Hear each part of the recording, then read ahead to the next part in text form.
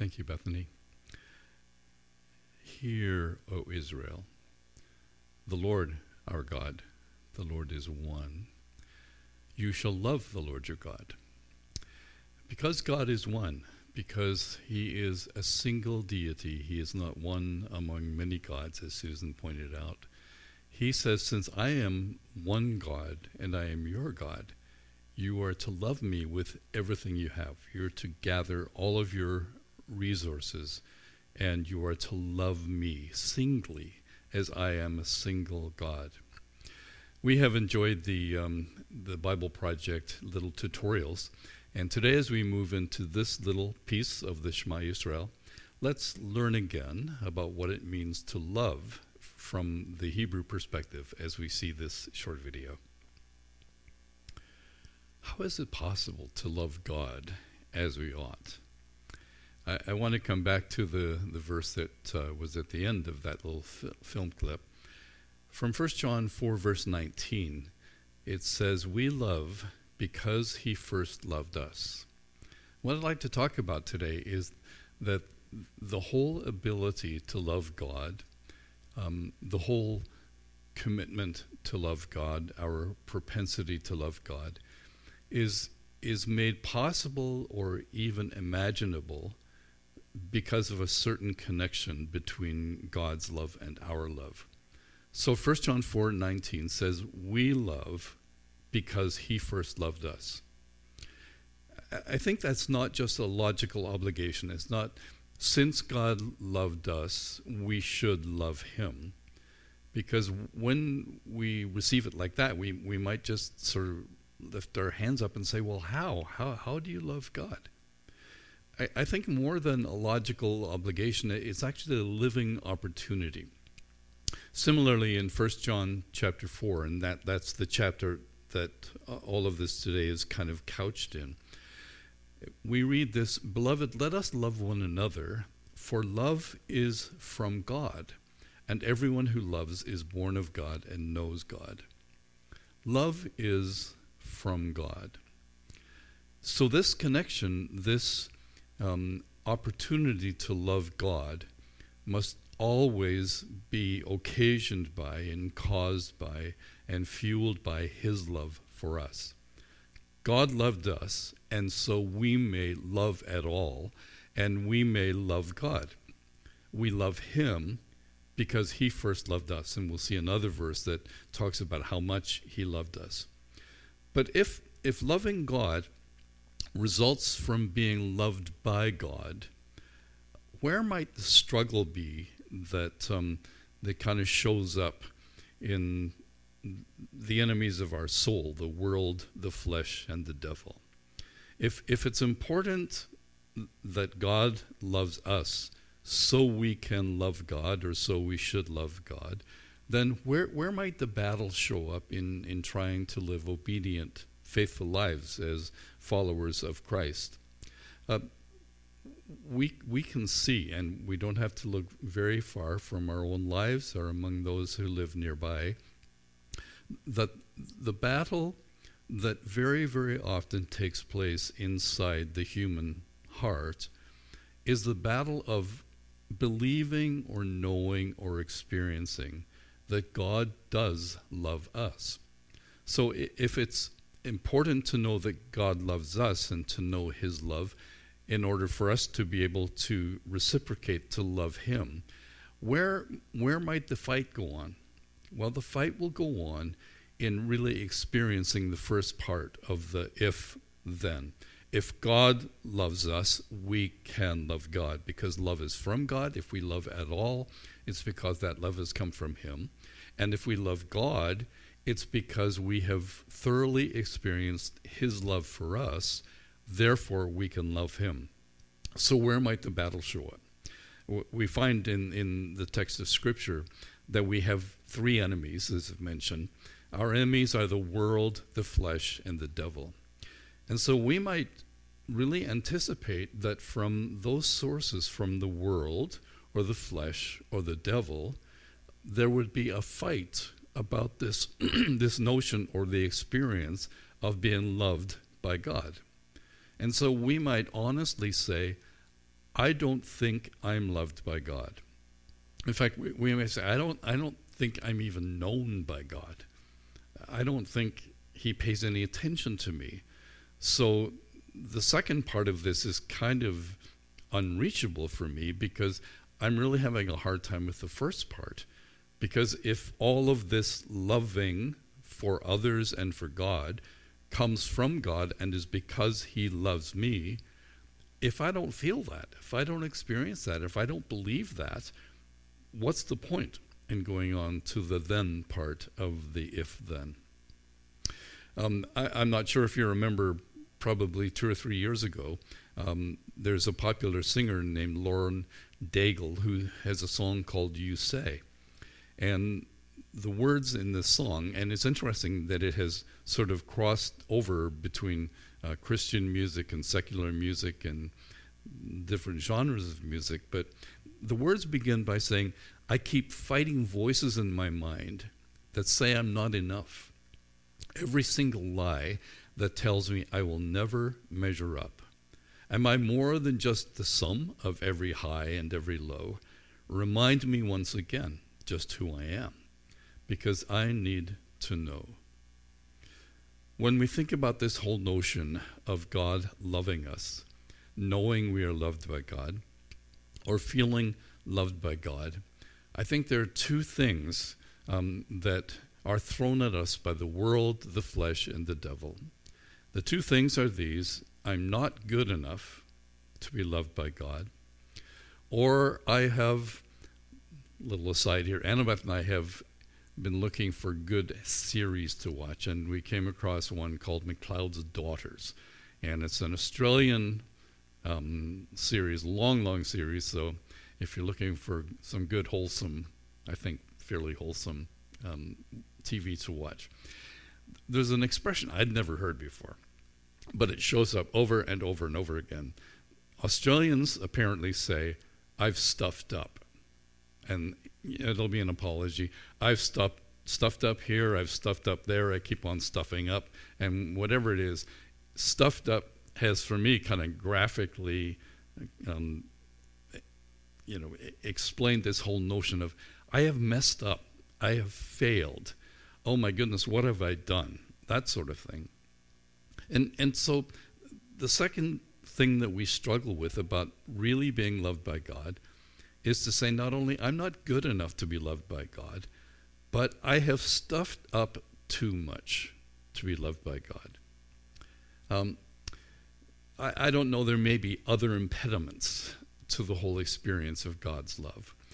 But if having an understanding, grasping, believing, experiencing God's love is critical so that we can reciprocate and love him, then the world and the flesh and the devil will come at us with those two ideas and maybe more. The world, as we try to compare ourselves with other people and we look around and we say, I'm not good enough. We might say, I'm not, fill in the blank enough. I'm not smart enough. I'm not pretty enough. I'm not successful enough. I'm not rich enough. And there are all kinds of words by which we would sort of find ourselves drifting down into this comparison to the rest of the people around us and the world around us, and say, this whole idea that God loves me, he couldn't possibly love me. I'm not lovely enough. I'm not good enough. I'm not any of those things enough for God to really love me. And then the second one, when we dig way down into it, many of us simply shamefacedly say, it's not possible that God loves me because I have stuffed up too much. I've done too many things.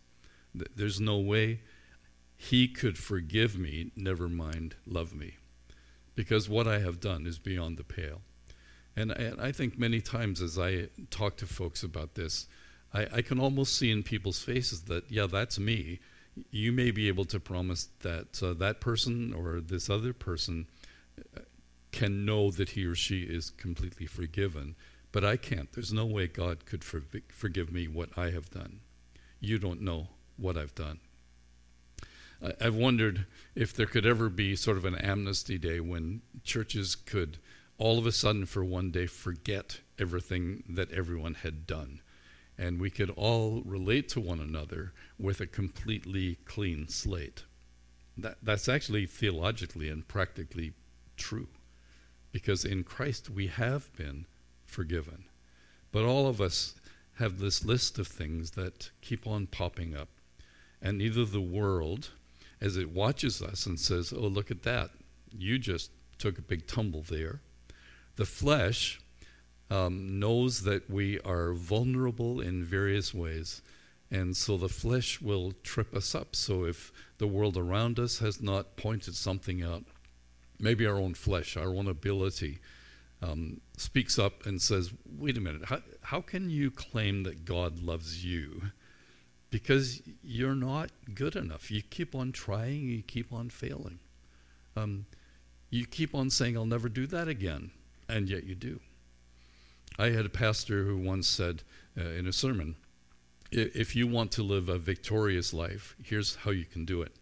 You need to stand before the mirror and thinking about the sins that you have committed, or the temptations that you face, or the ways in which you regularly fail God, look in the mirror and say to yourself, I will die before I ever commit that sin again. And I thought, are you kidding me? Go ahead and try, because I think there'd be a lot of dead people around us, because the flesh is not strong enough. The flesh can't muster the ability by sheer willpower not to do the things that we trip over. And then if it wasn't bad enough that the world was kind of pointing things out and the flesh is surfacing things, then the devil himself is called the accuser. And that is one of his primary roles, self-appointed roles, where he accuses us before God. And we have the story of Job, which is an interesting little drama in the cosmic sense. When Job shows up with the other angels in heaven, I don't know how that happens exactly, but God says, where have you been? And Satan says, well, I've been walking back and forward on the face of the earth. And God asks him a telling question. He said, have you thought about my servant Job? And the inference is that he has been looking for people that he can point fingers about. And he is wanting to come to God and say, well, I've noticed so-and-so, and they failed, and they failed again. And God says, well, what about my servant Job? He hasn't failed. He's a moral, upright person. And then Satan and God get into a little kind of a deal-making scenario that teaches us incredible things about suffering and God's patience and Satan's activities. But it points to this role that the accuser has. He comes and he says, failure, failure, failure, failure. And he knows that if he's able to have us tumble over our failures, we will have a terrible time raising our faces towards God and believing or accepting that he loves us. And so the whole premise of the Shema Israel is that since our God is one, we are to love him singly. Then we come to the New Testament and we find that there is a powerful provision about how that can actually be true. If we experience the love of God for us, then we're able to experience our love for God. But if there is any kind of a breach, if there's any kind of discontinuity between the if God loves us, then we are able to love God, then we will have fallen down. And we will find ourselves singing the song, in my mind, there are these enemies that keep on telling me I'm not enough. Either that I am not good enough, or that I have failed just too much, so God can't love me. God couldn't love me. God wouldn't love me.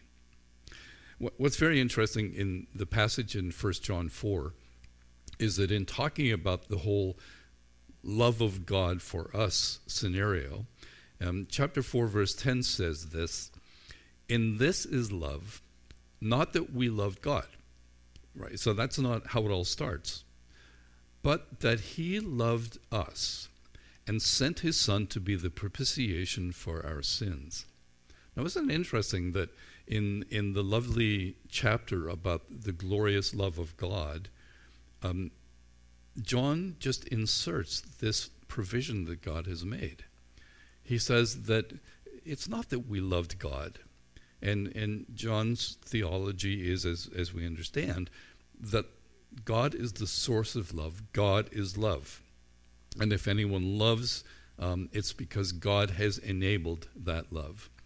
He also has some great teaching about the implications that if we say we love God and don't love one another, well, we still don't understand how all of this fits together, because that couldn't be possible.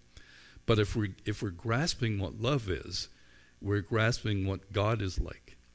And so tucked into the middle of all of that, John has this lovely little piece of theology where he says, it's true we didn't love God, but he loved us, and coupled with his love for us, he sent his Son to be the propitiation for our sins. And so there's your assignment for this week. Learn how to say the word propitiation, or learn what it means. What does it mean? It goes to the heart of those voices in our minds. The voices that say, I'm not good enough. The voices that say, I have failed too often. God says, I know, and that's not the point. The point is that I have sent my Son to be the propitiation for your sins. Propitiation, another translation would call it atoning sacrifice. And it's a really huge theology of both the Old Testament and the New Testament. It's the theology of atonement in the Old Testament, where there are all kinds of sacrificial provisions that would atone for the people's sins. And to atone for their sins, even in the Hebrew term that is used, doesn't mean anything more than cover their sins. And so the sins of all of the people who lived and tried to be faithful to Jehovah, those sins were committed, and they were acknowledged, and they were covered by sacrifices. But the New Testament tells us that this one sacrifice was offered by one person for all time, for all, that would put an end to the whole thing. And so the theology of atonement comes into the New Testament to mean much more than just cover over, but it means to send away, to dismiss, to abolish. And what God has done, and John is citing this as evidence of God's love for us, what God has done is that he has completely obliterated our sins. There's not a sacrifice we need to bring to the temple on Shabbat. There's not something we need to do on a daily basis to bring to the priest, because God has done one thing forever by his Son, and that is he has absolutely forgiven our sins. That's how John would want to step into the conversation in my mind or in your mind.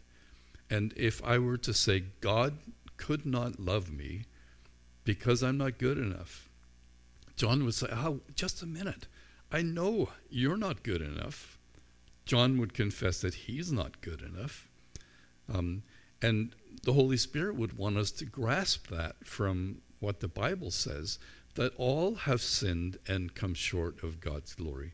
There is no one, according to the Psalms, that does good, truly does good. We're all sort of wayward. We've all gone off to the side. And so even in the terminology in the Bible for sin, sometimes sin means missing the mark.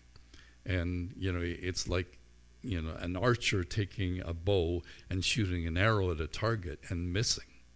Sin is like that. Sin is also, one of the words used about sin is trespassing, which means to deliberately pass a standard, or to deliberately go where we're forbidden to go, to deliberately do something. So those are the two things that are talking to me in my mind, that I can't do what I should do, and the things I shouldn't do, I do. That's what we prayed just a few minutes ago in the general confession. We confess, Father, that we have done things we ought not to have done, and we have left undone things that we ought to have done. And so what do we do about all of that? We say, well, God could not love people who would admit that about themselves. We say, but in Christ, all of those things are forgiven. We've been forgiven the things that we have done that we shouldn't have done. We've been forgiven about the things that we've left undone that we should have done. We're able to come to the one place, which is the love of God in Christ Jesus, that has brought us the atoning sacrifice, or the propitiation, the complete forgiveness of our sins. And so John would say, so what's your objection now? You say you don't think God could love you? Well, what a high-minded thing for you to dare to say. Because the reasons that you think God can't love you, or doesn't love you, have been dealt with by God from his very love. And so the if-then sides of this understanding, they're perfectly matched. Because God has loved us singly, and he invites us to love him. We love because he first loved us. And so whatever battles go on in our minds, whatever fights there are in our internal lives, we need to grapple with the truth that God does love us. And how do we do that? How do we get to the point of experiencing or believing that God loves us? Many, many times that has been the stuff of conversations I've had with people in churches as a pastor, where people might even think that academically they can believe that God has forgiven them, that God has accepted them, but it just doesn't feel that way. And it just feels more as though they're escaping God's love, or God's love is escaping them or missing them, and they're not feeling the love of God. Well, how important it is that we understand, that we grasp, that we apprehend God's love for us so that we can love him. We can't muster our love for him at all. And so it's important that the love that we have for him flows out of an experience of the love that he has for us. So how are we going to get into our heads and into our hearts and find them agreeing about the love of God for us and being set free by the love of God? I think it's important to think of how God would join up with us to tell us that he loves us. So it's not enough for me to tell you the theory of love as I am now, about it coming from God and necessarily coming from God so that we can love him back. How can that be true for me and for you? I think, first of all, just realizing where the fight comes from, the world and the flesh and the devil, and say, okay, there's a battle on my hands. It's a battle to grasp God's love for me. So, first of all, I think I need to, in a sense, bring my right friends to the fight. And the friends that I think of are the love of God itself. The love of God is an entity, and in a very interesting way, it's one of the very few terms that would be used to actually essentially describe God. So another is that God is light, and in him there's no darkness at all. But I think maybe the only other word that would totally describe God, not just be an attribute of God's, is that God is love. So there's the truth of who the person is whom we acknowledge to be our God and our sovereign. So to grasp that somehow, to get my arms around it and say, this is not just, a part of faith. It's not just an aspect of believing. It's actually the sum total of Christian faith, love. It is in its entirety something that will inform everything that is part of believing. But that's still more conceptual, more an idea. But we do well to keep on studying it. And as you're reading the Bible, keep on noticing how much in there describes God and his love for us. And if the Bible wants to claim anything on you, it is that God loves you. So the fight may be going on, but here's what the Bible claims. No matter what you say, God loves you. We're told silly little things in the Bible about him knowing the number of hairs on our head. We're told that God notices every sparrow who falls, and we have story after story after story that says, do you get it? That God is love. The story of David and Mephibosheth is a lovely story of this little boy who thought nothing of himself, and yet David found him in the corner of his universe. And even though David had been responsible for his father and grandfather's death, David called Mephibosheth to his palace, and Mephibosheth thought that David would take his life as well. And David actually seated him at the king's table, and he gave him a king's robe. And it's a lovely story in history, but it's a big story. It's a story of God and his love for us. And, it's like God has to keep saying to us, do you get it? That this is what I am like. Everything else is important, but it finds its meaning in the context of my loving you, my loving humankind. I am filled with my love for you.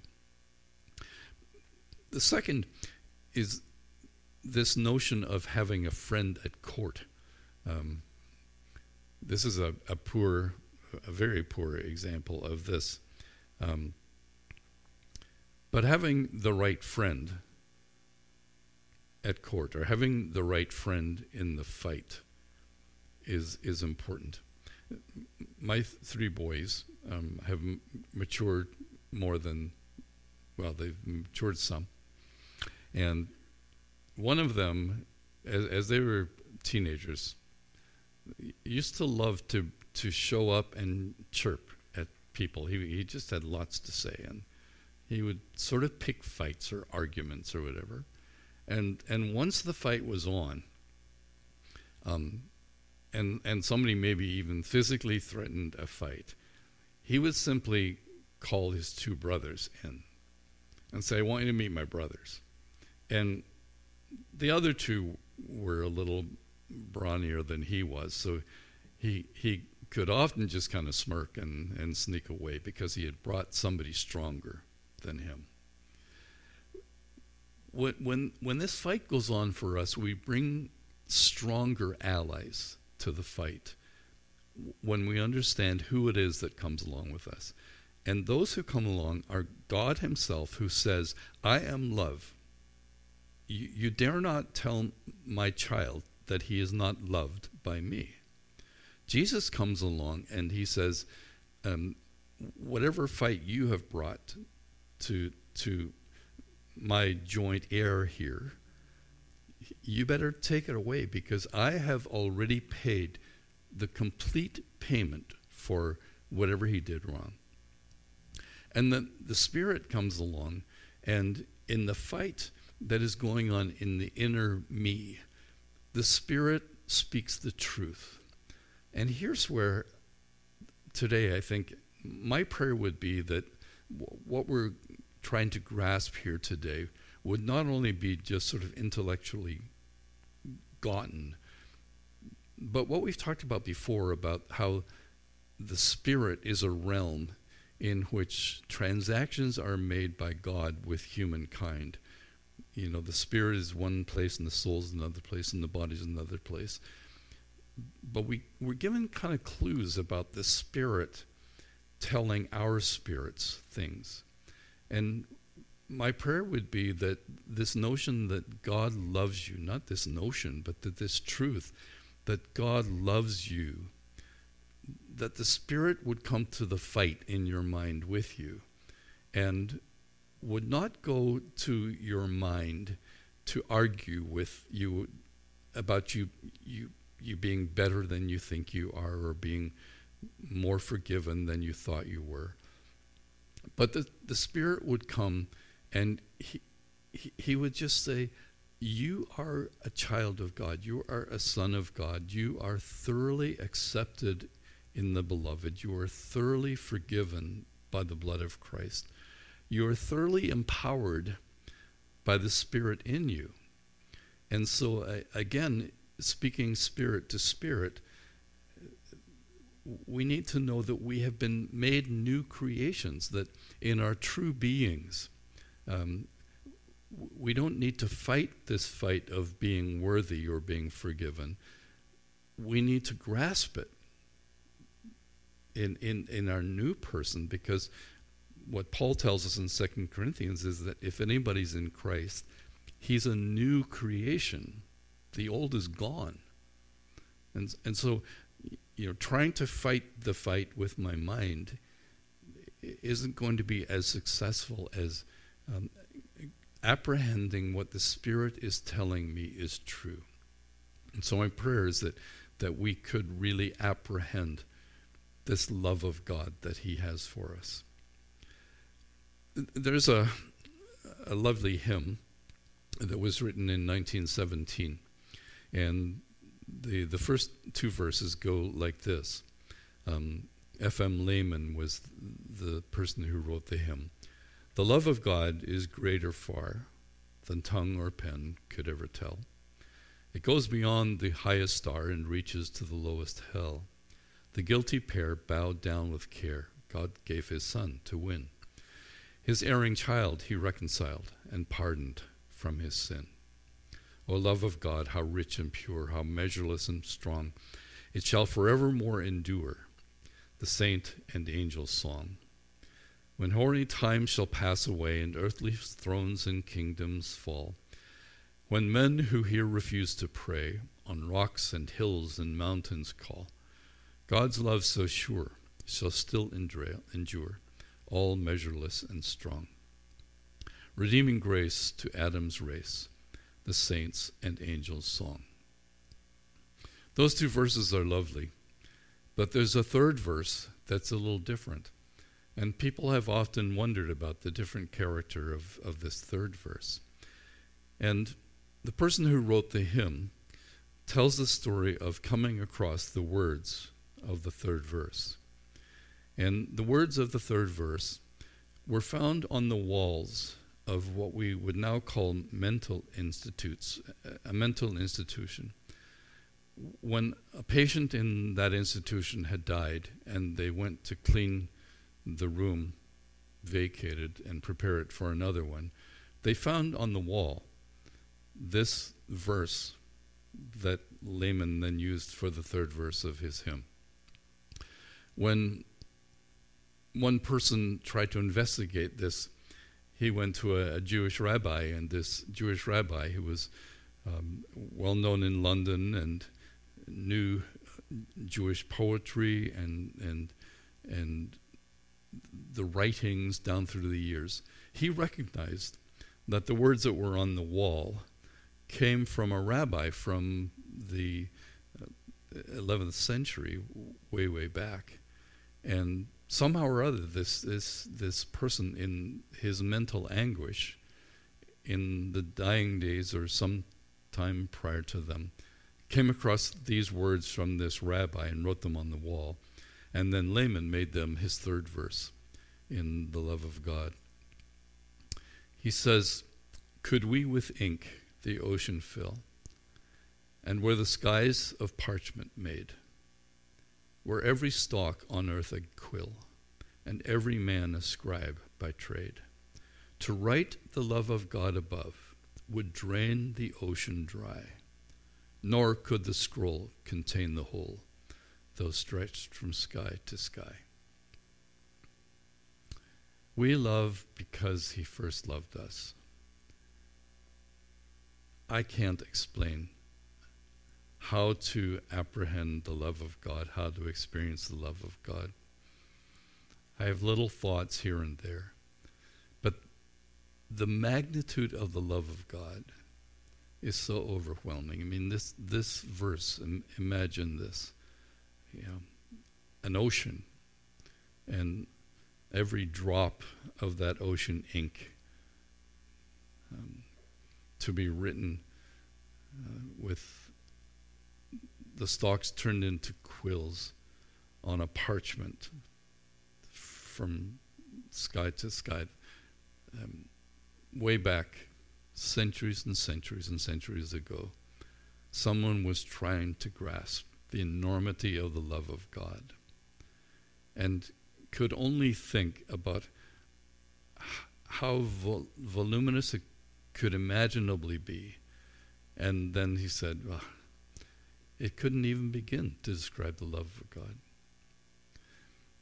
There is a lovely verse in one of Paul's letters in Ephesians. He says, I'm praying this for you, that Christ may dwell in your hearts through faith, and that you, being rooted and grounded in love, may be able to comprehend with all the saints what is the breadth and length and height and depth, and to know the love of Christ, which surpasses knowledge. All I can tell you today is that God loves you with an enormous love, that Christ has forgiven you by his work and fully accepted you. God loves you, and out of the experience of his love, he invites you to love him. Listen, Israel, the Lord is one. Part of his oneness is his singleness of love, devotion, grace, and mercy. And so, love the Lord your God with all your heart and mind and soul and strength. And by the way, love your neighbor as yourself.